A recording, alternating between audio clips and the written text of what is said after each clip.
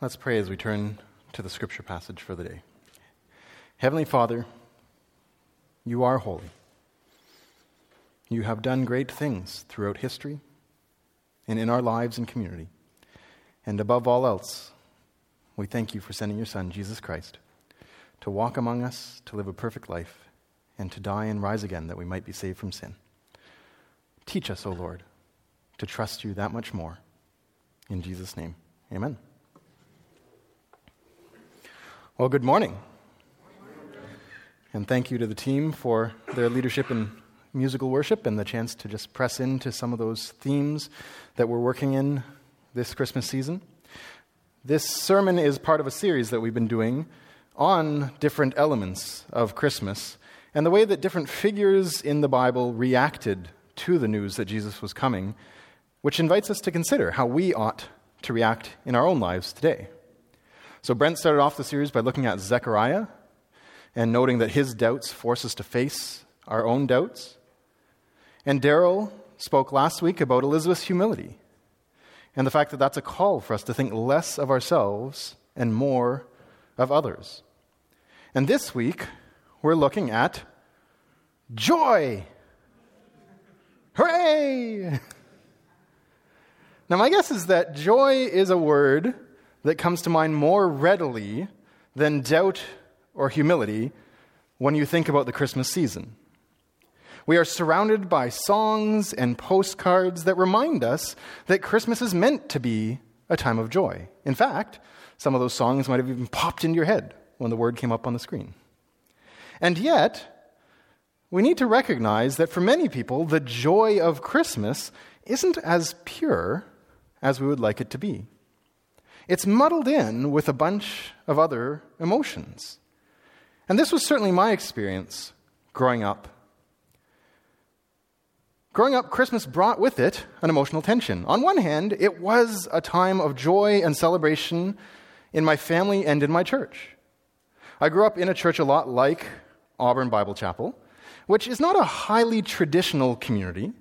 And with that in mind, Christmas was one of the times of year when we did have a little bit more tradition, and there were certain songs and certain events that came up year after year, and I always came to look forward to those things, singing those songs, or having the Christmas pageants, or the candlelight service on Christmas Eve. And so there was a sense of joy when we were within our church community. And alongside that, our family really loves Christmas time. And my mother in particular is somebody who absolutely loves to give gifts and to receive gifts. For her, gifts is just such a wonderful thing. And so she gets so excited this time of year. And we all picked up on that excitement because she felt like a little kid again as she prepared for the Christmas season. But if you know my personal story, you know that I was raised by a single mom of 5 kids, that my dad walked away from the family when I was 8 years old.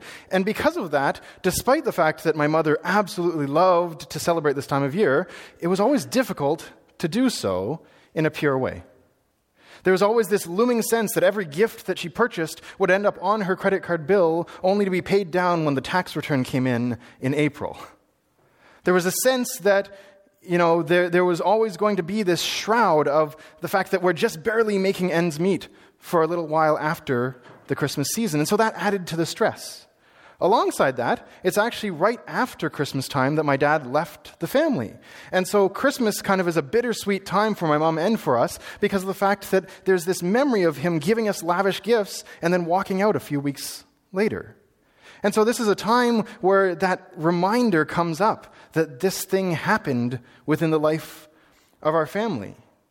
And I personally actually notice that this time of year I go through a bit of an emotional dip. And for a long time that was extreme enough that teachers and mentors would actually notice it and would say to my mom, "Ben really struggles in that second term." January was this low point in my academic performance and in my emotional life. And to this day, even though it's not as extreme as it once is, I do notice that little bit of a dip that I only come out of around February time, right? And so there was this stress that was looming over the family, and this stress had this funny thing attached to it, where to this day we joke about the fact that on Christmas Day itself, there's inevitably going to be a fight. I don't know if you can relate to that.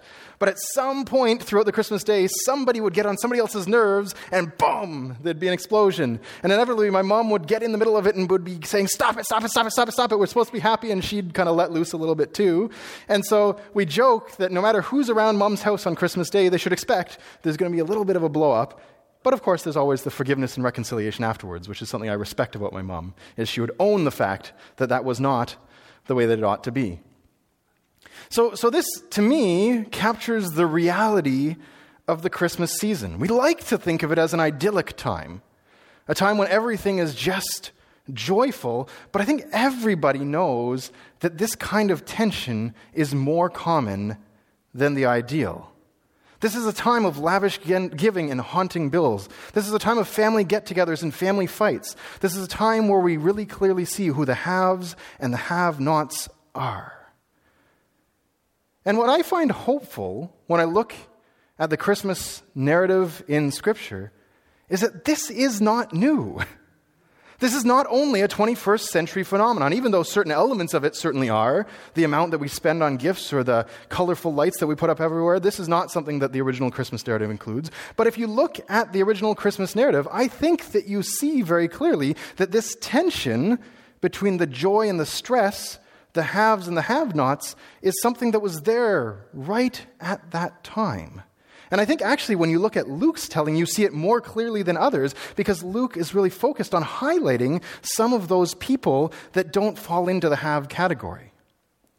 And so when we look at today's passage, which the worship team already read for me, which I'm appreciating because it's a pretty long passage, what we see is God choosing Mary to be the Messiah's mother, as well as her reaction to that choice.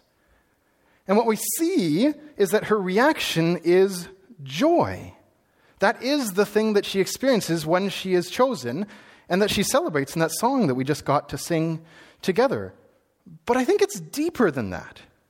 When you really look at the story that Luke tells, this joy is something that emerges by surprise because of the circumstances that Mary finds herself in. And so I think what we need to actually consider as we understand the meaning of this passage and what Christmas joy is all about is, what is it that brings Mary joy? And I'll add an extra little complication into that. I think that if we're really going to understand Luke's message, we can't just look at Mary as an isolated figure. We actually have to do what Luke intended and compare and contrast her story to Elizabeth's story. I really think when you read through the narrative, you see this back and forth, this comparison taking place between Mary and Elizabeth all throughout the first chapter of Luke.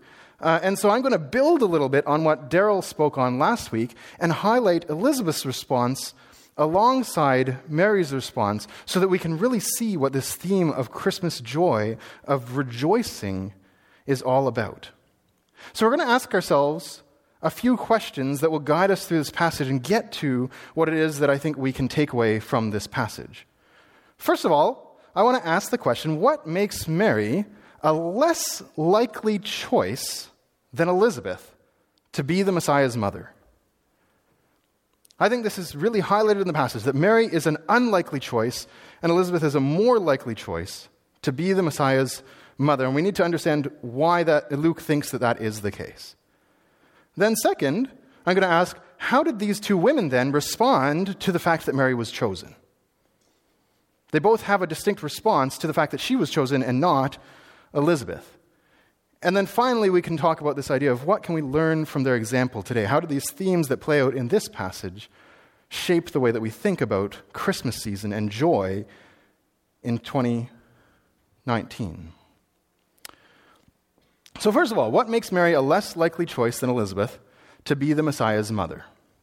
And to understand the answer to this question, I think we need to understand just a little bit about the geography of Israel, which I actually appreciate that Katie was already highlighting a little bit in something she said earlier. Now, I know you probably can't read anything on this map. That's okay. There's a lot of names of places on this map. And what I want to call your attention to is just two kind of broad regional features of this map. In the south, there's a region called Judea, and there in Judea you actually see a fairly dense number of city names that you probably recognize, like Jerusalem and Bethlehem and Emmaus, right? And this is because Judea is the place that most Jews regard as the center of their culture and their faith. And they certainly did in Jesus' day, especially the holy city of Jerusalem, where Solomon's temple was built, and Jews believe you need to come in order to worship God. And so in Jesus' day, this was really the center of both the Jewish faith and the economy of the nation of Israel. It was also the last place that got invaded by enemies, and a lot of Jews managed to stick around in that region or to return to that region after the exile. And so they managed to preserve a little bit more of what they regarded as true Judaism in that region. But as you go further north, you see a couple other large regional names. One is Samaria, and I've talked about that in past sermons, which is a place where there was kind of people who remained in the area, but they kind of intermarried with other people. And so they were regarded as half-Jews and kind of not really faithful people. And then you get further to the region of Galilee, which is even further away from Jerusalem and the epicenter of Jewish culture. And there is the town of Nazareth, right? And in that region, it seems like there's a number of Jews who live there, but there tend to be a lot more poor people in that region. It tends to be much more of a rural area. And they tend to be a little bit more detached from the mainstream Jewish religion and life. And they even had their own little movements, religious-wise, that kind of sprung up in that area, one of which is the Pharisees, which is something that you probably have heard mention of in a lot of different Bible stories. And so they were kind of looked at as being a little bit unusual. Even though they were true Jews in a way that Samaritans weren't, there was still this sense that there's not a lot good that comes out from that Galilee region. Or as Katie highlighted, one passage, there's actually somebody who looks at Jesus and says, "Can anything good come out of Nazareth?" Right? So this is not the place that you wanted to come from or to live if you were a faithful Jew. And Luke clearly has this regional divide in mind as he goes about telling the story of Jesus' coming. We see him highlight two different families in this story and in the broader chapter. You see, Mary and Joseph, their family, as far as we can tell, was originally from Judea, because they have to go back there for a census, and because of the fact that we mentioned that Elizabeth is from their family and that she's a relative of theirs. And so they are from Judea, but for some reason they had to leave. It's possible that their family was removed during the wars at some point in time, maybe generations before them, or maybe they had to leave because they couldn't continue to afford living in that region. But whatever it is, we see that they are located in this northern part of Israel and that their life really reflects the state that that region is in. We see that they themselves are actually a relatively poor family. We're told that Joseph is a construction worker of some kind, probably a carpenter, and that he probably lived a relatively subsistence lifestyle. And we see that highlighted in a scene in Luke 2, where they actually give a sacrifice at the temples of 2 pigeons, which is a sacrifice that only poor people were allowed to give. So we recognize that they, like many people in their region, are on the lower side of economic well-being. And they themselves are young, and they are not yet married, which means they have very little in the way of social standing in a culture that respects families and married couples and elders above all else. And so this couple is really not a very fitting choice for the Messiah to come through them. But if we contrast that with this other couple that we've already heard reference to in previous sermons, Zechariah and Elizabeth, we see that almost count for count, they have the opposite things going for them. They are Judeans who still live in the region of Judah. They are elders and highly respected in their community. They're actually religious leaders, and they know that they have religious pedigree going back generations upon generations through the tribe of Levi.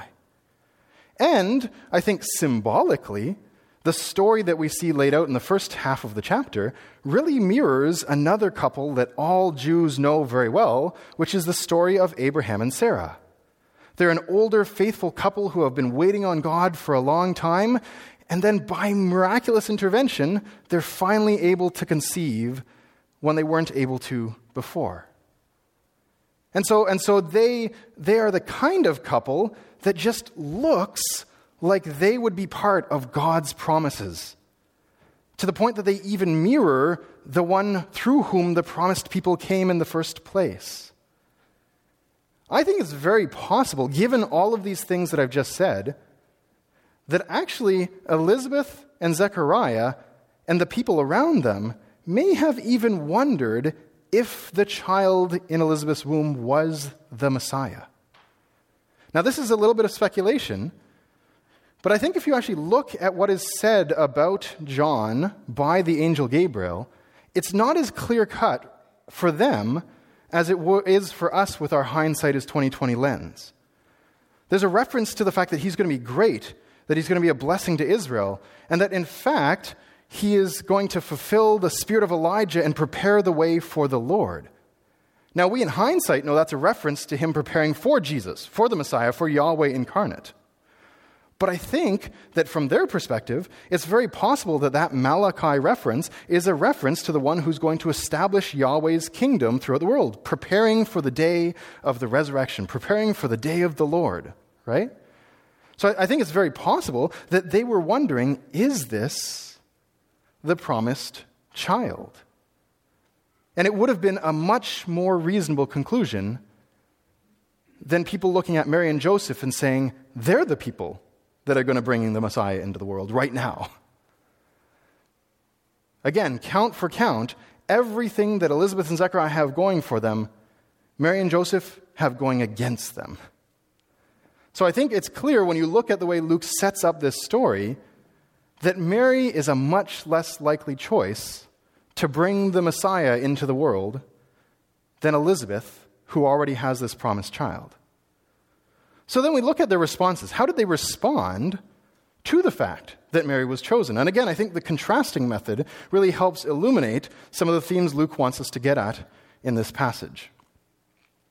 We see that Mary, for her part, is surprised and, as I said, joyful.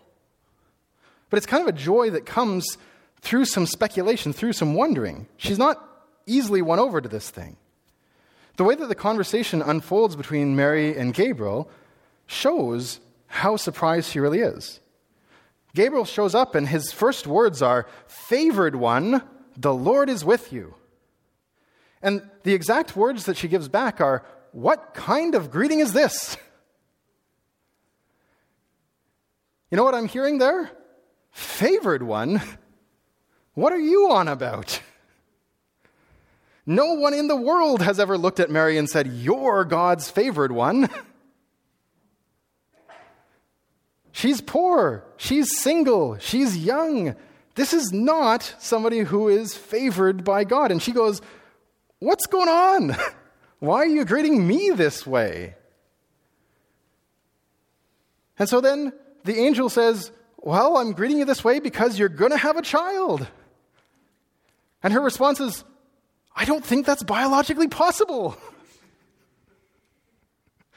"What are you talking about? I'm a virgin." And it's only when the angel says, "This is going to be a miracle. Oh, and by the way, God's already performed another miracle in Elizabeth's life. The Holy Spirit's going to make this happen," that she kind of gets her head around this enough that she's able to say, "May it be done to me as you have told. May the Lord's will be done in this circumstance." Mary's confusion is overcome by faith. And I think at that moment we see she's willing to trust and even to rejoice a little bit. Okay, if you want to bless me this way, I can receive it.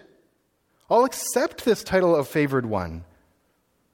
But it has to get through the confusion at first because this circumstance that she's in does not lend itself to being the favored one of God.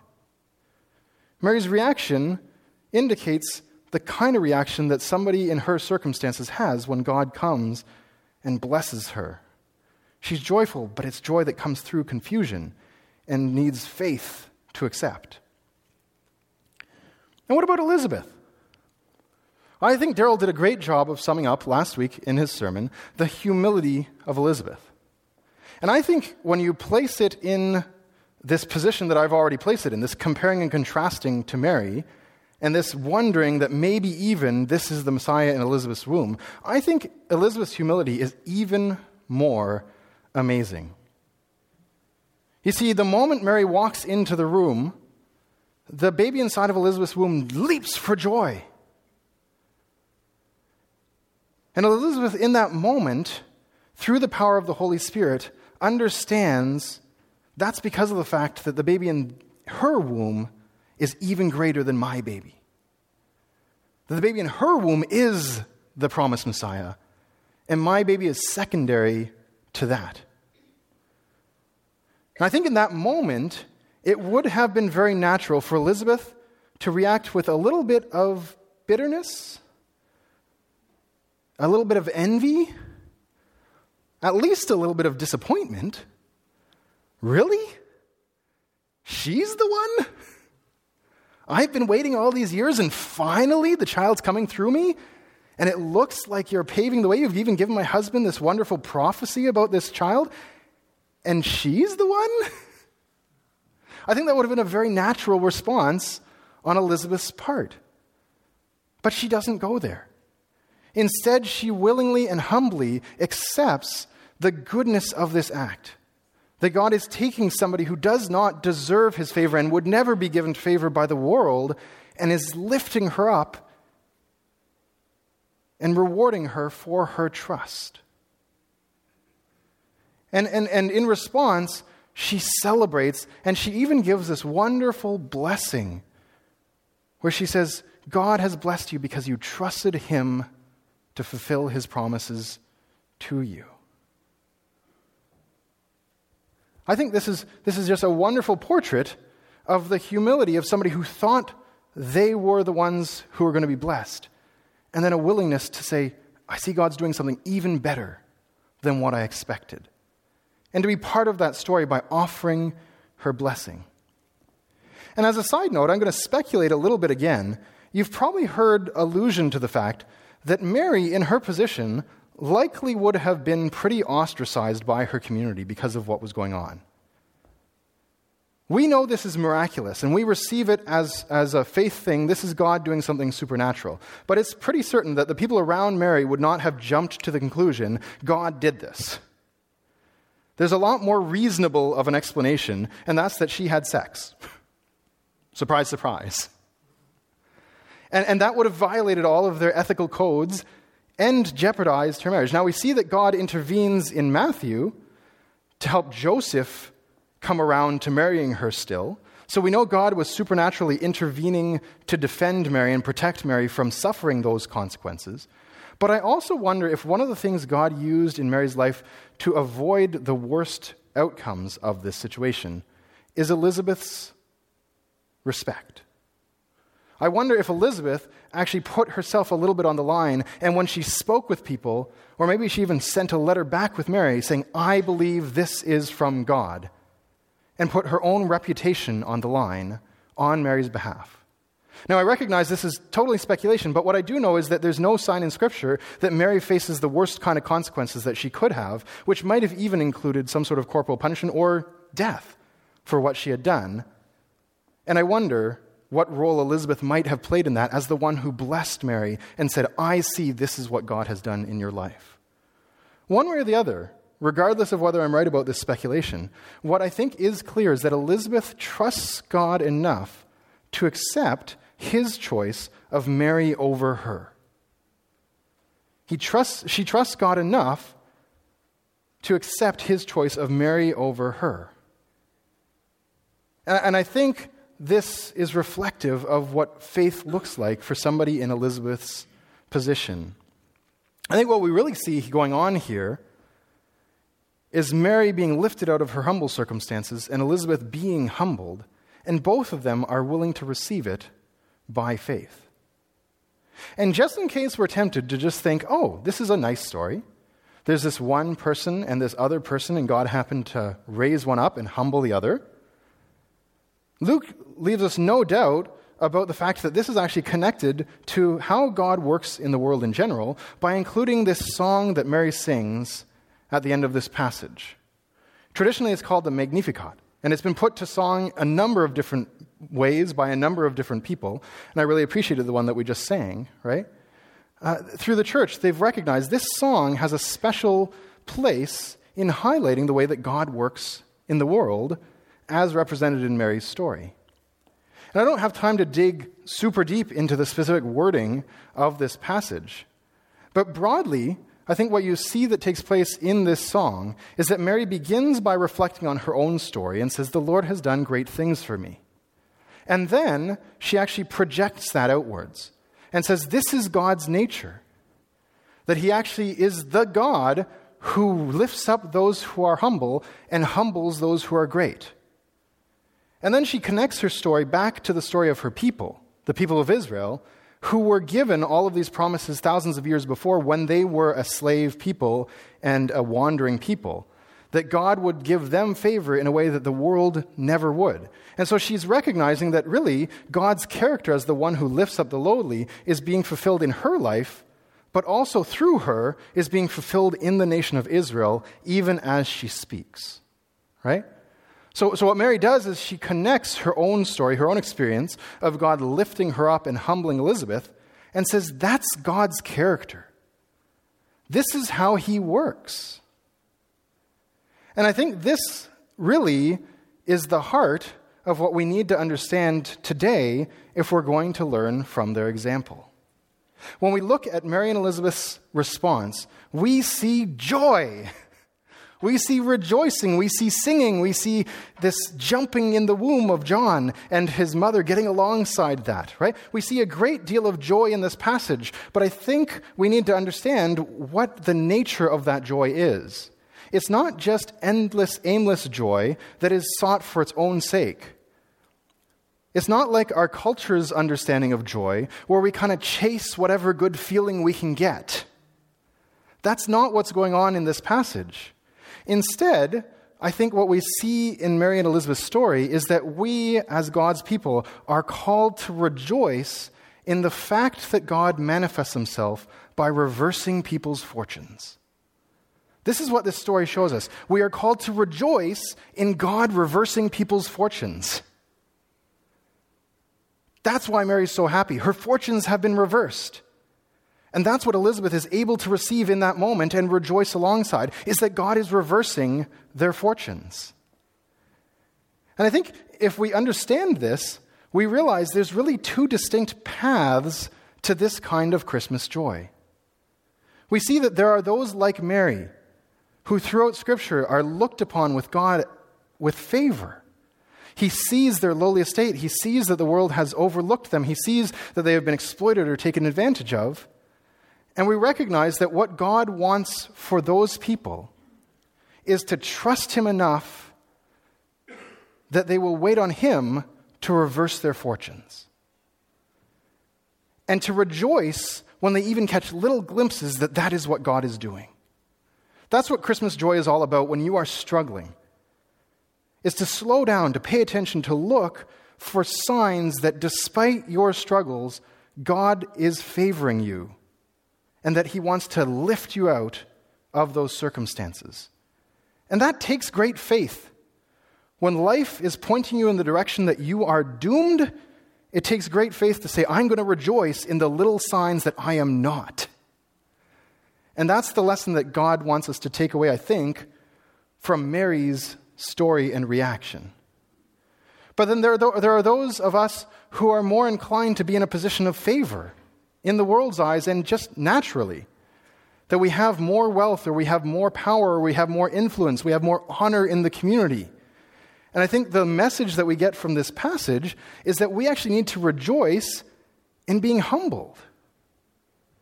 That we need to hold our position with an open hand and look for signs that God wants to do something in somebody else's life and get alongside that. To be willing to partner with him in lifting people out of their lowly circumstances. And there's a cost to that. Elizabeth doesn't get to be the mother of the Messiah. Yes, her son is still great, but he's kind of the sideline to the main story. To the point that she's only even mentioned in one book of the Bible. Whereas Mary is mentioned in all of them. Elizabeth, who was regarded as honored, had to be humbled. But she held that with an open hand. That's okay. I'm willing to be humbled, to see God at work in somebody else's story, and to rejoice for them, and even to offer what support I can so that that can take place. And this is what it looks like to rejoice in the God who reverses fortunes for those who are a little bit more fortunate And I think this is very important for us to hear because so many of us are in that position of honor, of blessing, of strength. And I think there's two reactions we can have. One is that we can think, well, I'm still supposed to find something I need to trust God with. I need to find some ounce of suffering so I can feel like He's going to help me out with that. And I'm not denying that we all have those moments where we're struggling, right? But I think so often if we just think the path to being part of God's kingdom is the same for everybody, we kind of have to force it, right? Like I'm looking for the suffering that God can lift me out of. Or vice versa, you can give in to the narrative that our culture often weaves that says, if you are blessed, you're a bad person, right? And I've even heard that taught theologically sometimes, that like God doesn't like rich people. They're terrible, right? I don't think that's the message of this passage. I don't think that's what Luke wants us to conclude. Instead, I think what he wants us to conclude is that we have been blessed and we need to hold that blessing with an open hand so that he can work in the lives of those who are having their fortunes reversed. Does that make sense? So we get to partner with God in that work and to get excited on other people's behalf. And that's how we rejoice in the way that Elizabeth rejoices. And I think it's really important to acknowledge, ultimately, that probably none of us is firmly in one category or the other. Sometimes we think about these categories as some sort of fixed thing that everybody is either a have or have not. But the truth is, life doesn't work that way.